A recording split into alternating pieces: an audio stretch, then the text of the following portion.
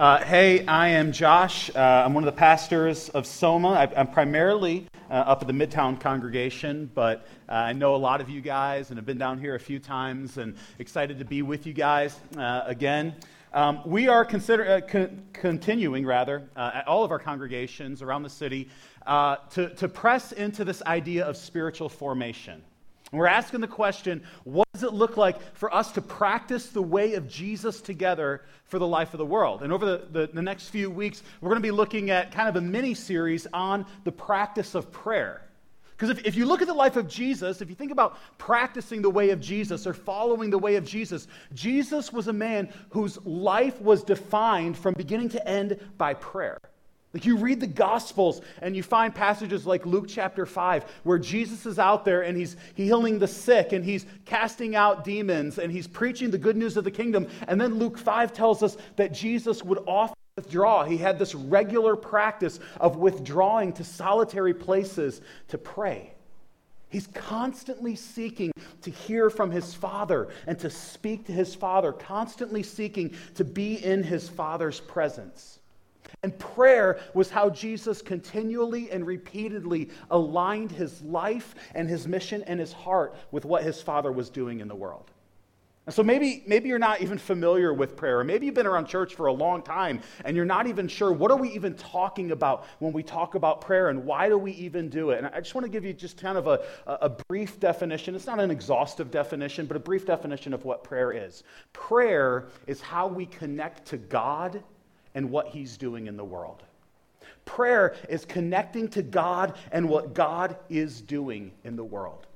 We connect to God on a relational level. We are children of God, and we want to spend time with our Father, and we want to be in his presence, and we want to be changed by him. So we connect to God on a relational level, but we also connect to God on a missional level. We connect to God and to what God is doing in the world. There's this mind-blowing statement in the Gospel of John. Gospel of John, chapter 14. Jesus is about to die. He's about to go to the cross. He's got all his disciples together on the last night before he goes to the cross. And they're freaking out because they have left everything to follow Jesus. And Jesus has talked about this kingdom of heaven that he's bringing to earth. And then he says, I'm leaving you, and I'm going to go to the cross, and I'm going to be executed, and I'm going to die. And they're like, well, what's going to happen to this mission that you called us into? And he makes this amazing statement, John chapter 14, verse 12. He says, truly, truly, I say to you, whoever believes in me will also do the works that I do. And greater works than these will he do, because I am going to the Father.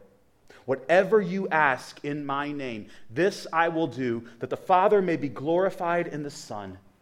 If you ask anything in my name, I will do it. Now that is a mind-bending statement. The one who believes in me will do greater works than I did. And Jesus says it happens through asking in his name. What does it mean to ask in the name of Jesus? Like a lot of us think about prayer and we think Jesus' name is kind of like a tagline that you add on to the end. It's kind of like this magic incantation. But in the ancient world, your name was your character. It was your reputation. And so what Jesus is saying is he is saying, pray for my glory. Pray according to my character. Pray for what I am doing in the world. Come to the Father. He said a few verses before, come to the Father through me. Through my death and resurrection, cry out for my name to be great, and the Father will hear your prayer and he will answer your prayer. He says, I am carrying on my mission, and I am sending you out to carry this kingdom of heaven that is invading the kingdoms of the world, and I'm sending you out to carry it to the ends of the earth. He says, while I've been here on earth, I've been walking around Palestine, I've been healing the sick, I've been casting out demons, I've been raising the dead, I've been announcing the good news of the kingdom of God, but greater things than these you will do, because my kingdom is about to go viral, and I'm going to send it to the ends of the earth through you.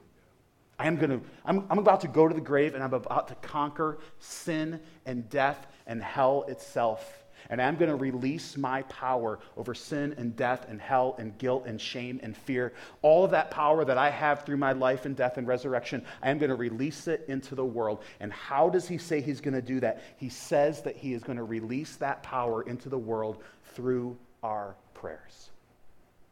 Like, that should blow your mind if you think about it. That the God who spoke the universe into existence with a word listens to the words that we pray and releases his power into the world through them. That's what prayer is. Prayer is how we connect to God and to what God is doing in the world. But if I'm honest with myself, I don't pray like that. Like, even when I want good things, I want people to know Jesus. I want justice. I want human flourishing. I want an end to racism and poverty and oppression and human trafficking. I want the kingdom of God to come to earth. I want Jesus to set all things right and to make all things new. But how often do I actually ask him? How often do I go and pour out my heart and pray for that? I think there are a number of reasons that we don't pray, and I think this is different for different people, but as I talk to people around all three of our congregations, what I find is that there are three major roadblocks to prayer in our church and in my own life. The first roadblock is the roadblock of distraction. Distraction. We live in a culture of distraction. Did you know that at any given moment, right now, there is something like 11 million different pieces of data bombarding your brain right now? And we live in the midst of a world that is designed to bombard us with more and more all the time. Reading a fascinating book right now. It's by a guy named Tim Wu. He's professor of law and science and technology at Columbia University. He's the guy who coined the phrase net neutrality. Some of you guys know what that means. I'm not even exactly sure what it means, but I've heard it's kind of a big deal. And so he wrote this book. It's called The Attention Merchants, the epic scramble to get inside our heads. And he lays out the history of media and marketing and advertising over the past couple of centuries. And his whole premise is this, that the most valuable commodity in the world today is your attention. There are governments and there are corporations and there are industries systematically seeking to engineer your daily experience in order to distract you and to grab your attention and maybe to sell you something or to convert you to some way of thinking. Listen to what he says. This is a really sobering paragraph. He says, ultimately, it is not our nation or our culture, but the very nature of our lives that is at stake. For how we spend the brutally limited resource of our attention will determine those lives to a degree that most of us may prefer not to think about. As William James, who's a philosopher, observed, we must reflect that when we reach the end of our days, our life experience will equal what we paid attention to, whether by choice or by default. We are at risk, without fully realizing it, of living lives that are less our own than we imagine. Now listen, the point of this is not to unleash a tirade against, marketing and advertising and media. Like, we're not going to have an altar call and expect you to burn your iPhones and go live in a bunker somewhere and become a prepper. That's not the point. The point is this: your attention is the most valuable thing you have. And what you pay attention to will determine the shape of your life. And for many of us, that's what keeps us from praying. Because we have all these other things vying for our attention. And once they've grabbed our attention, they try to lure us to something else. Because I don't need God when I can buy that product. I don't need God when I can get that experience. I don't need God when I can escape into an endless stream of social media and Netflix.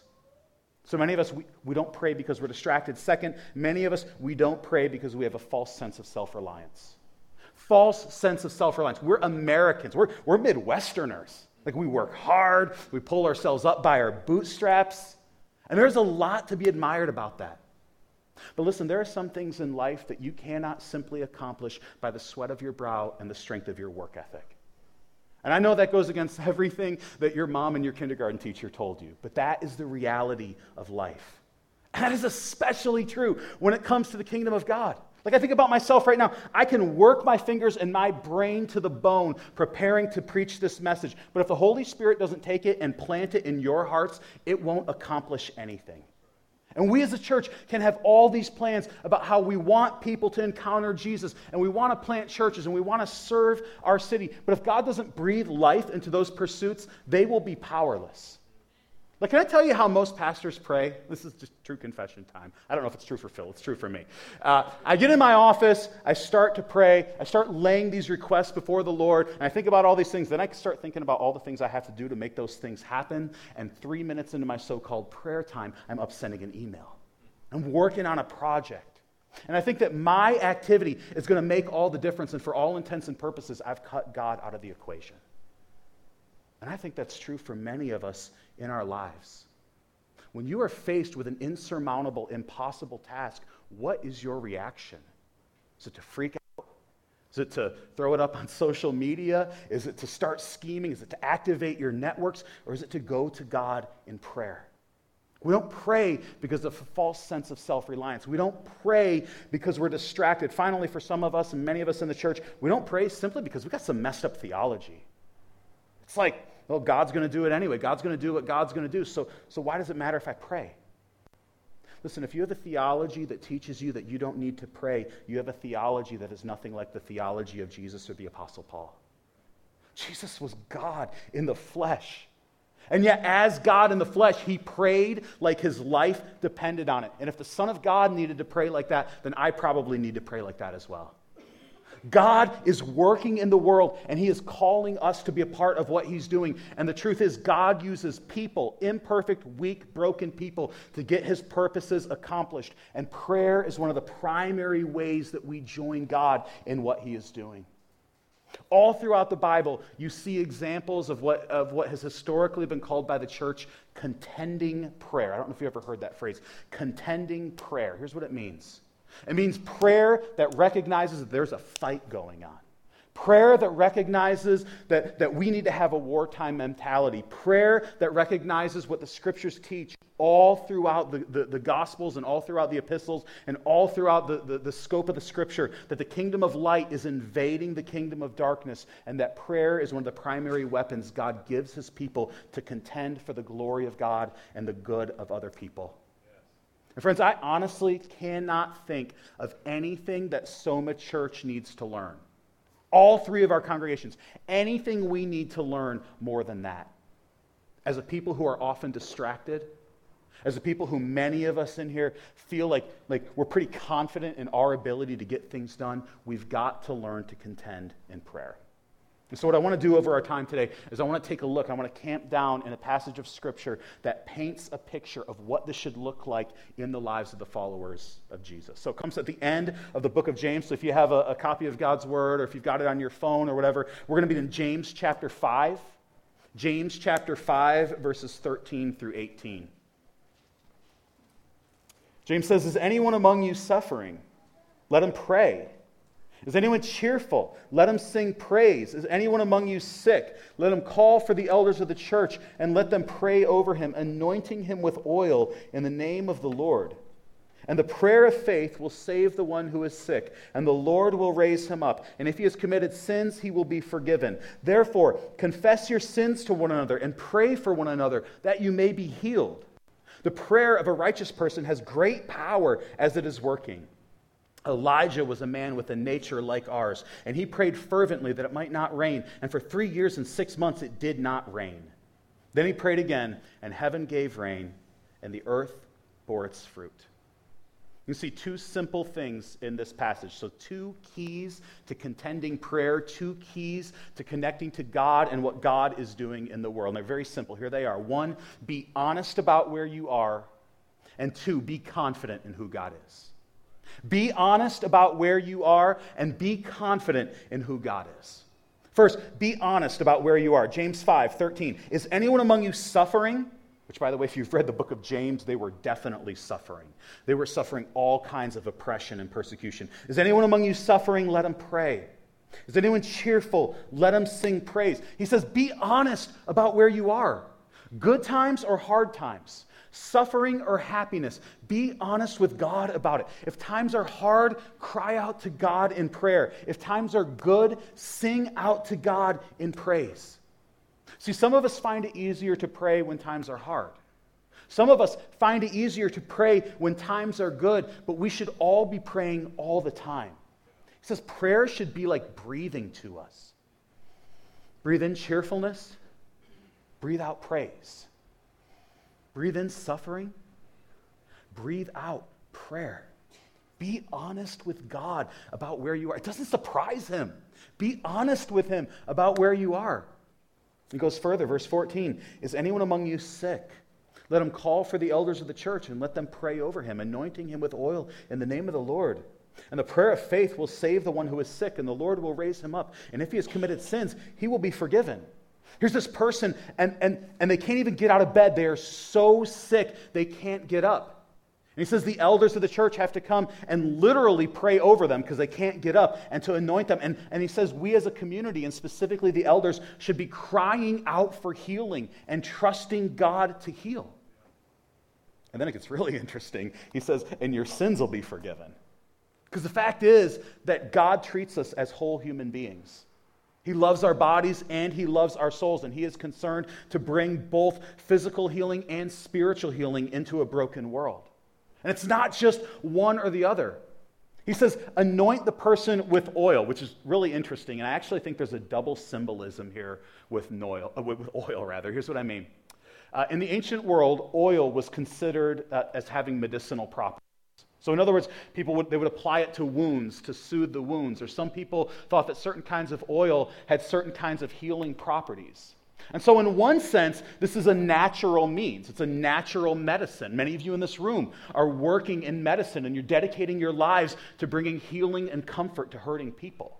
So on the one hand, there's these natural means. But on the other hand, there's actually a much deeper symbolism here with oil. Because if you read the scriptures, oil is a symbol of the presence of God. It's a symbol of the Holy Spirit. You read the Old Testament, when they would anoint a king with oil, they would pour oil over his head and they would say, the Holy Spirit is with you. God is with you. And so it's a tangible symbol that God is with you.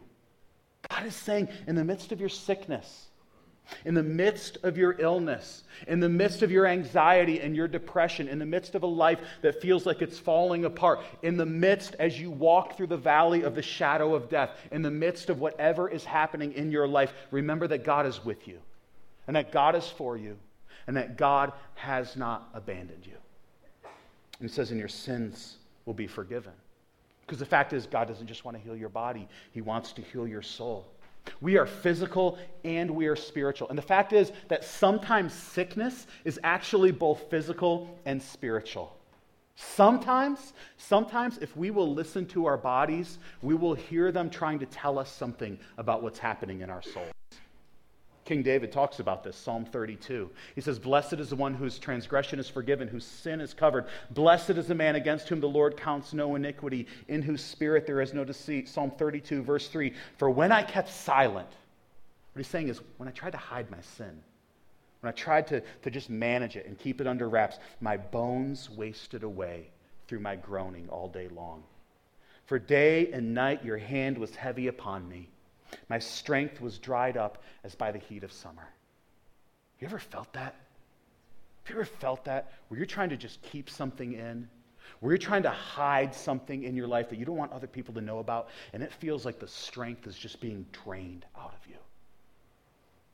Verse 5, he tells us the solution. I acknowledged my sin to you. I did not cover my iniquity. I said, I will confess my transgression to the Lord, and you forgave the iniquity of my sin. You set me free. The fact is, our bodies keep a score of what's happening in our souls. Now listen, that does not mean that every time you get sick, it's because of unconfessed sin. And it doesn't mean that you should walk around here listening for everybody who sneezes and, trying to figure out what sin is going on in their life. Like someone say, hey bro, how's your heart? Like what's going on in your life that you're not, like my whole family last week was absolutely decimated by the flu.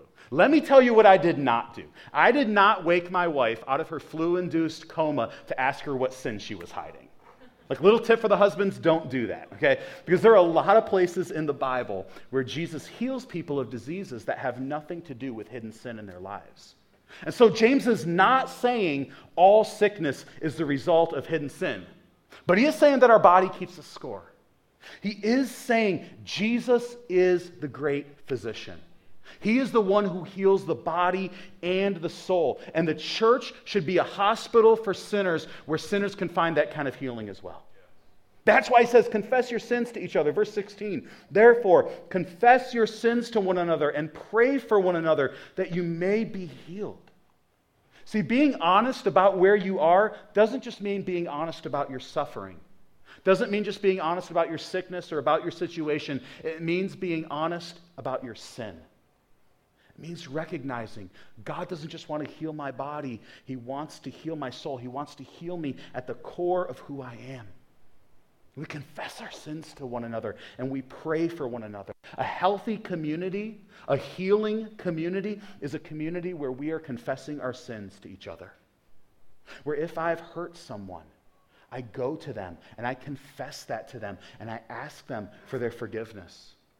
Where if someone has wronged me, they come to me and they're honest with me about it and I choose to forgive them. Where if I'm struggling with some sin, I can be honest about that with my brothers or sisters, and they're not going to use it as a weapon against me. And they'll pray for me, and they'll love me, and they will point me to the grace and the forgiveness that Jesus offers, and they will walk with me as I seek to fight that sin. That's what a healing community looks like. So let me ask you, are you that kind of friend? Like, not all of us together, just you personally. Do your friends know that they can come and they can honestly confess their sins to you? Is that the kind of spouse you are? Does your husband or your wife know that they can honestly come to you and confess their sin to you and that you will seek to forgive them? Not that it's always easy. Sometimes it's difficult and it's painful and it is a long process. But are you the kind of friend and the kind of spouse and the kind of parent and the kind of person that people can feel confident confessing their sin to? Do they know that if they're honest with you, you will seek to extend forgiveness and healing? And conversely, are you the kind of person who's willing to be honest with other people about your own sin? Where you don't justify it. You don't try to excuse it. You don't try to hide it. You don't try to deny it. You don't try to explain it away. You simply say, I'm sorry. I was wrong. I've sinned. Every church, I've been a pastor now of 4 different churches. Every church has certain buzzwords that are part of its culture. And if you've been around Soma at all, you know we've got these buzzwords. Some of our members at Midtown created a board game to celebrate this fact. It's called Soma Lingo Bingo. So, Soma Lingo Bingo. And this is the initial Soma Lingo Bingo board. And so you've got all kinds of things. Now, this is Midtown, remember, so you got Broad Ripple up there. But you're going to have things, hospitality, community, reconciliation, intentional. On another one of the boards, rhythms is up there, MC. You got all these different things that are kind of just like weird kind of vocabulary that we throw out around here. And so the idea is, you're kind of bored when the guy's up here talking for a long time. And so you listen as he goes along, and you mark it off, and you try to make bingo. And thankfully, we've never had anyone yell bingo in the middle of a sermon, but it could happen someday. But there's this vocabulary, right? We've got this vocabulary that kind of is part of the ethos of who we are as a community. Every community has those kind of things. But here's the thing. If we want to be a place of healing, if we want to be a place where people really experience the presence and the power of Jesus, then the language of confession and repentance and honesty and forgiveness needs to be central to our life together. Is that the kind of community we are? Are we a community? Are we a people who are honest with God and who are honest with each other? That's the first key. Be honest about where you are, but don't stop there, because if you stop there, you're just going to be depressed and helpless. Be honest about where you are. Second, be confident in who God is. Confident in who God is. Verse 16, the prayer of a righteous person has great power as it's working. Elijah was a man with a nature like ours, and he prayed fervently that it might not rain, and for 3 years and 6 months it did not rain on the earth. Then he prayed again, and heaven gave rain, and the earth bore its fruit. Now, this is not about having confidence in who you are. This is not about having confidence in your ability to pray the right prayer. This is about having confidence in who God is. This is about having confidence in the God who hears our prayers.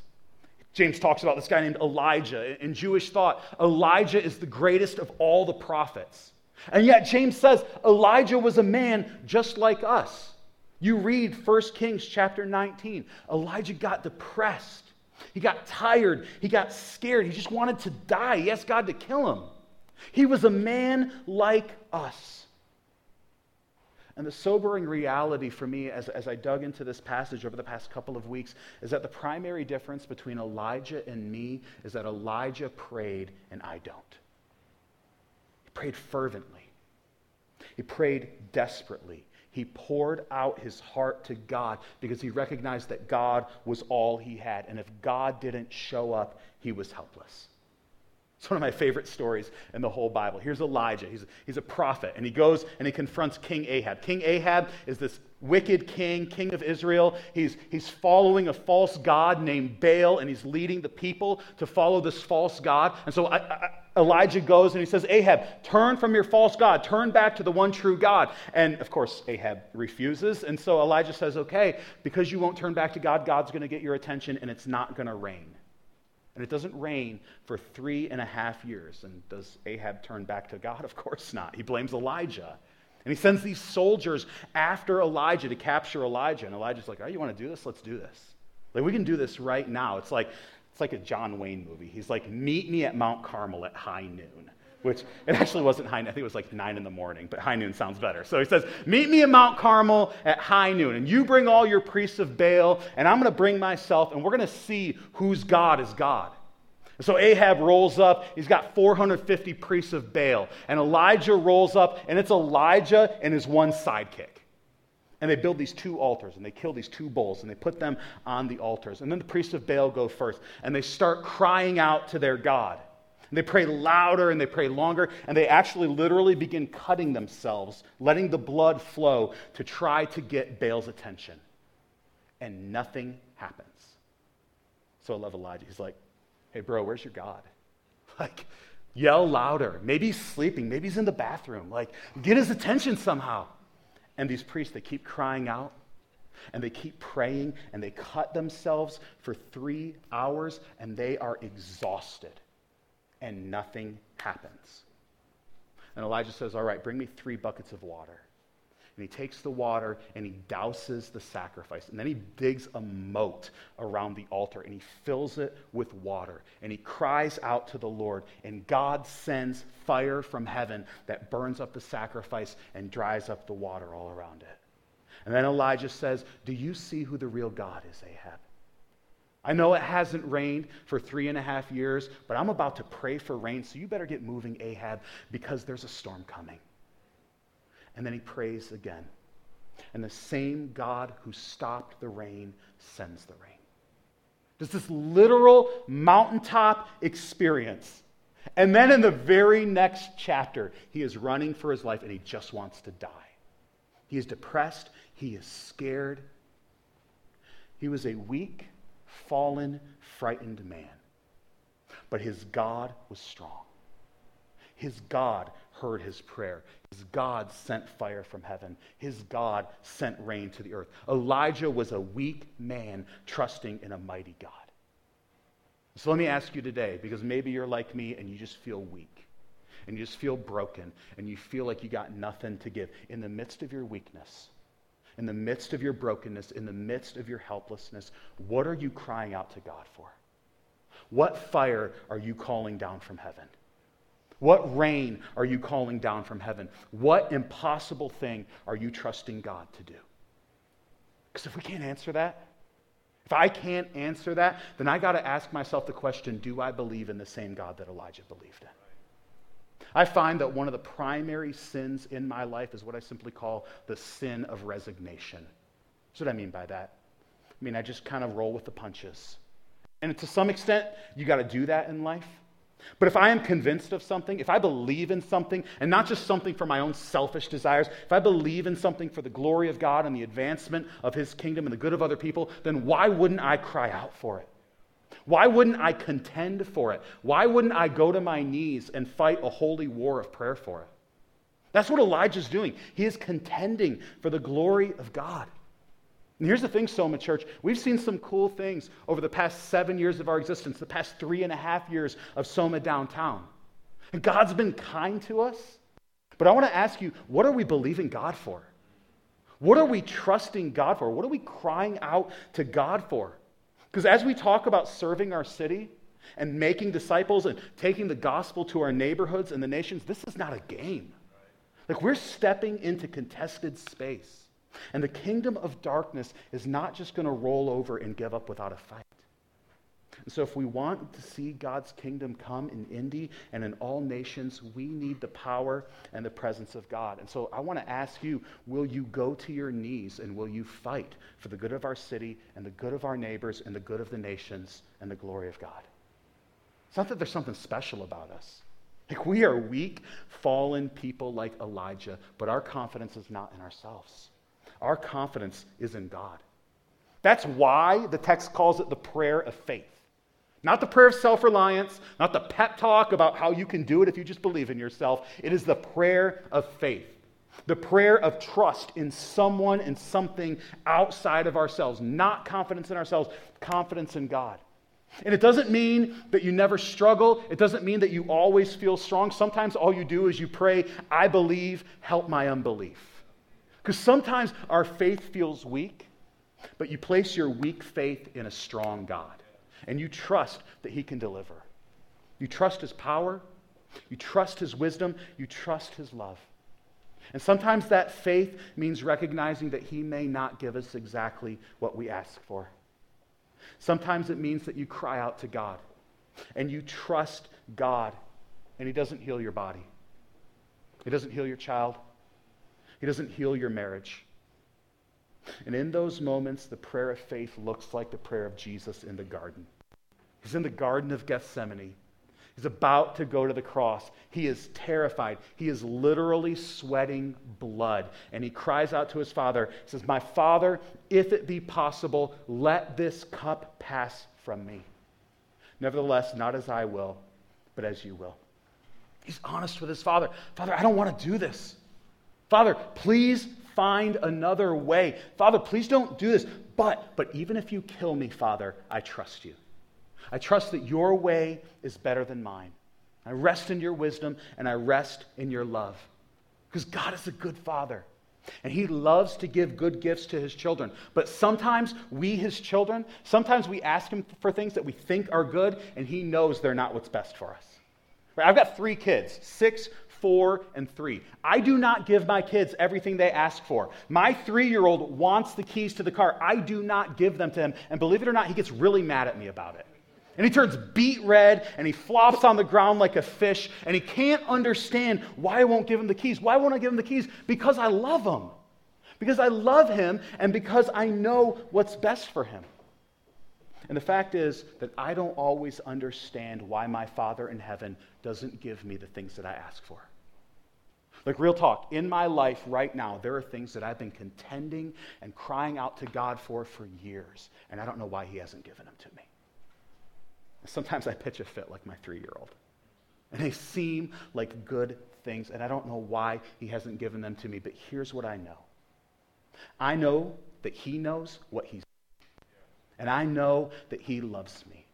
And I thank God that he hasn't given me everything I asked for, because the truth is, if he gave me everything I asked for, I'd be terrified to ask for anything.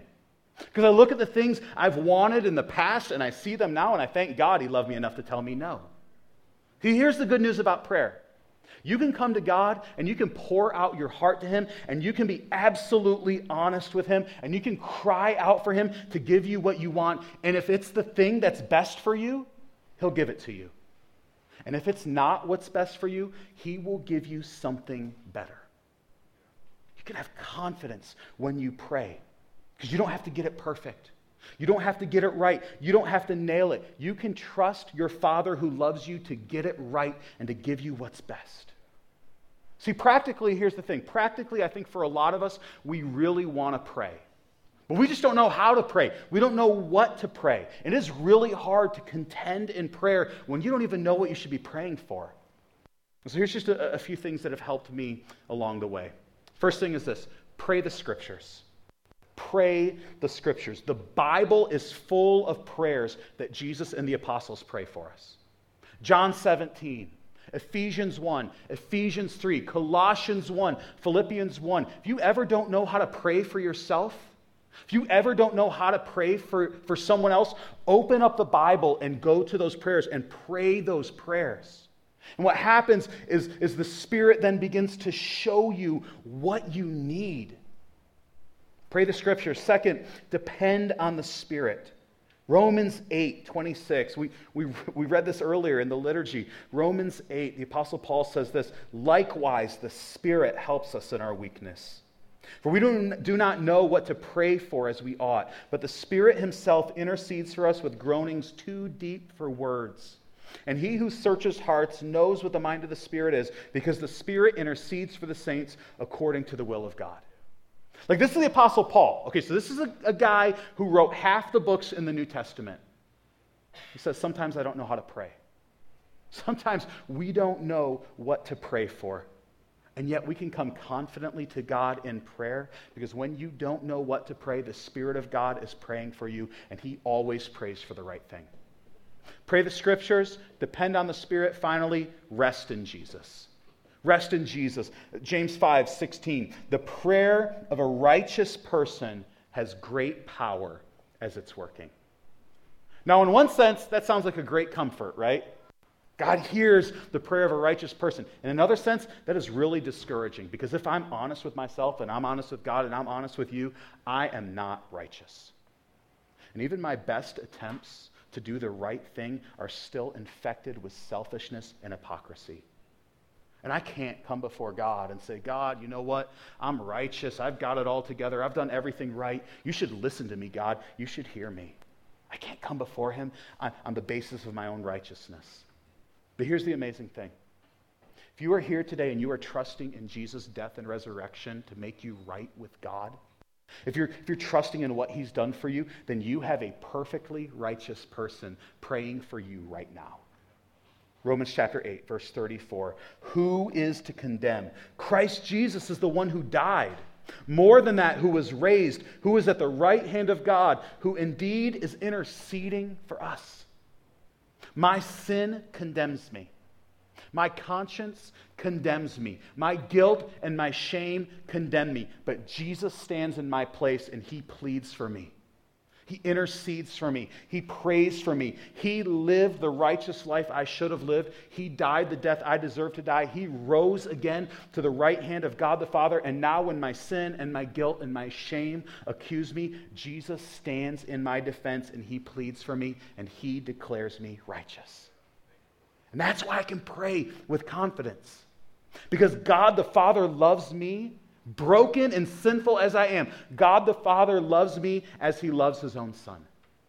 God the Father accepts me as he accepts his own Son. God the Father is just as committed to me as he is to Jesus Christ. So I can be perfectly honest with him. Honest about my suffering. Honest about my sin. I can be honest about all of it. And I can be confident in who he is.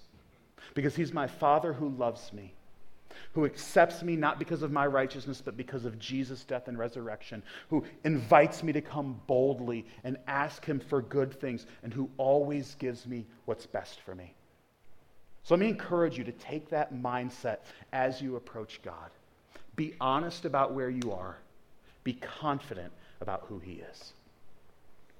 We're going to do something a little different today during the Lord's Supper. So we just read this passage, James chapter 5. It says, if anyone's sick, let him call for the elders of the church, anoint him with oil, and be prayed for. And the last thing I want to do is come to the Bible and read the Bible, and it tells you to do something and be like, okay, that's cool. Let's go do something else. What I want to do is I want to open up space for us to practice these things. And so we're going to go to the Lord's Supper in just a moment. We'll have the elements like we always do up in these front two corners, and then in the back, gluten-free up here in the front right.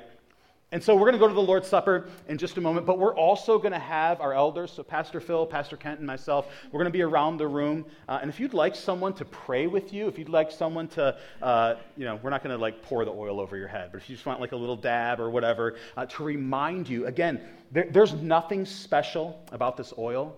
So we didn't send any money to a televangelist. It's not even an essential oil. All it is it's some olive oil we had in the kitchen at Midtown. So nothing magical about it. But what it is, as I said, it's actually a physical and tangible reminder. The Holy Spirit is with you. God is with you. In the midst of your darkness, in the midst of the most difficult times in life, God is with us. So if you want someone to pray for you, we'd love to do that. That could be for physical sickness. That could be a spiritual sickness. That could be a relationship that needs healing. That could be something desperate in your life. Maybe you've been hiding something that you need to be honest about. It could be any number of things.